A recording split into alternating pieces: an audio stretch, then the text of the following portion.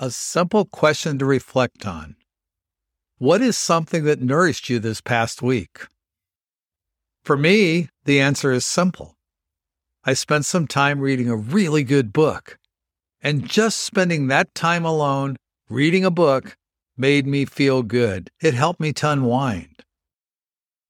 I find that when I ask myself a question like, what helped nourish me this week, it gives me an opportunity to foster a sense of gratitude for the little things in my life that are warm and comforting and energizing, soothing, and even invigorating.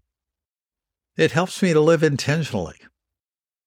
At the same time, I also become more aware of how I can, in little ways, add more nourishing activities to my daily life to get more of that good feeling on a regular basis.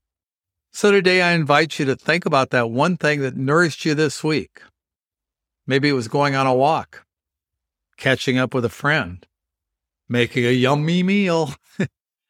Think about how it made you feel, what impact it had on you in that moment, and maybe in the minutes or hours, even days afterwards. Then consider this. How might you bring a little bit of that feeling and have that impact into your coming week? How might you expand on that feeling of being nourished and experiencing more of it in the week ahead? I think I'm going to read at the beach next time. That feels like something that would really, really nourish me.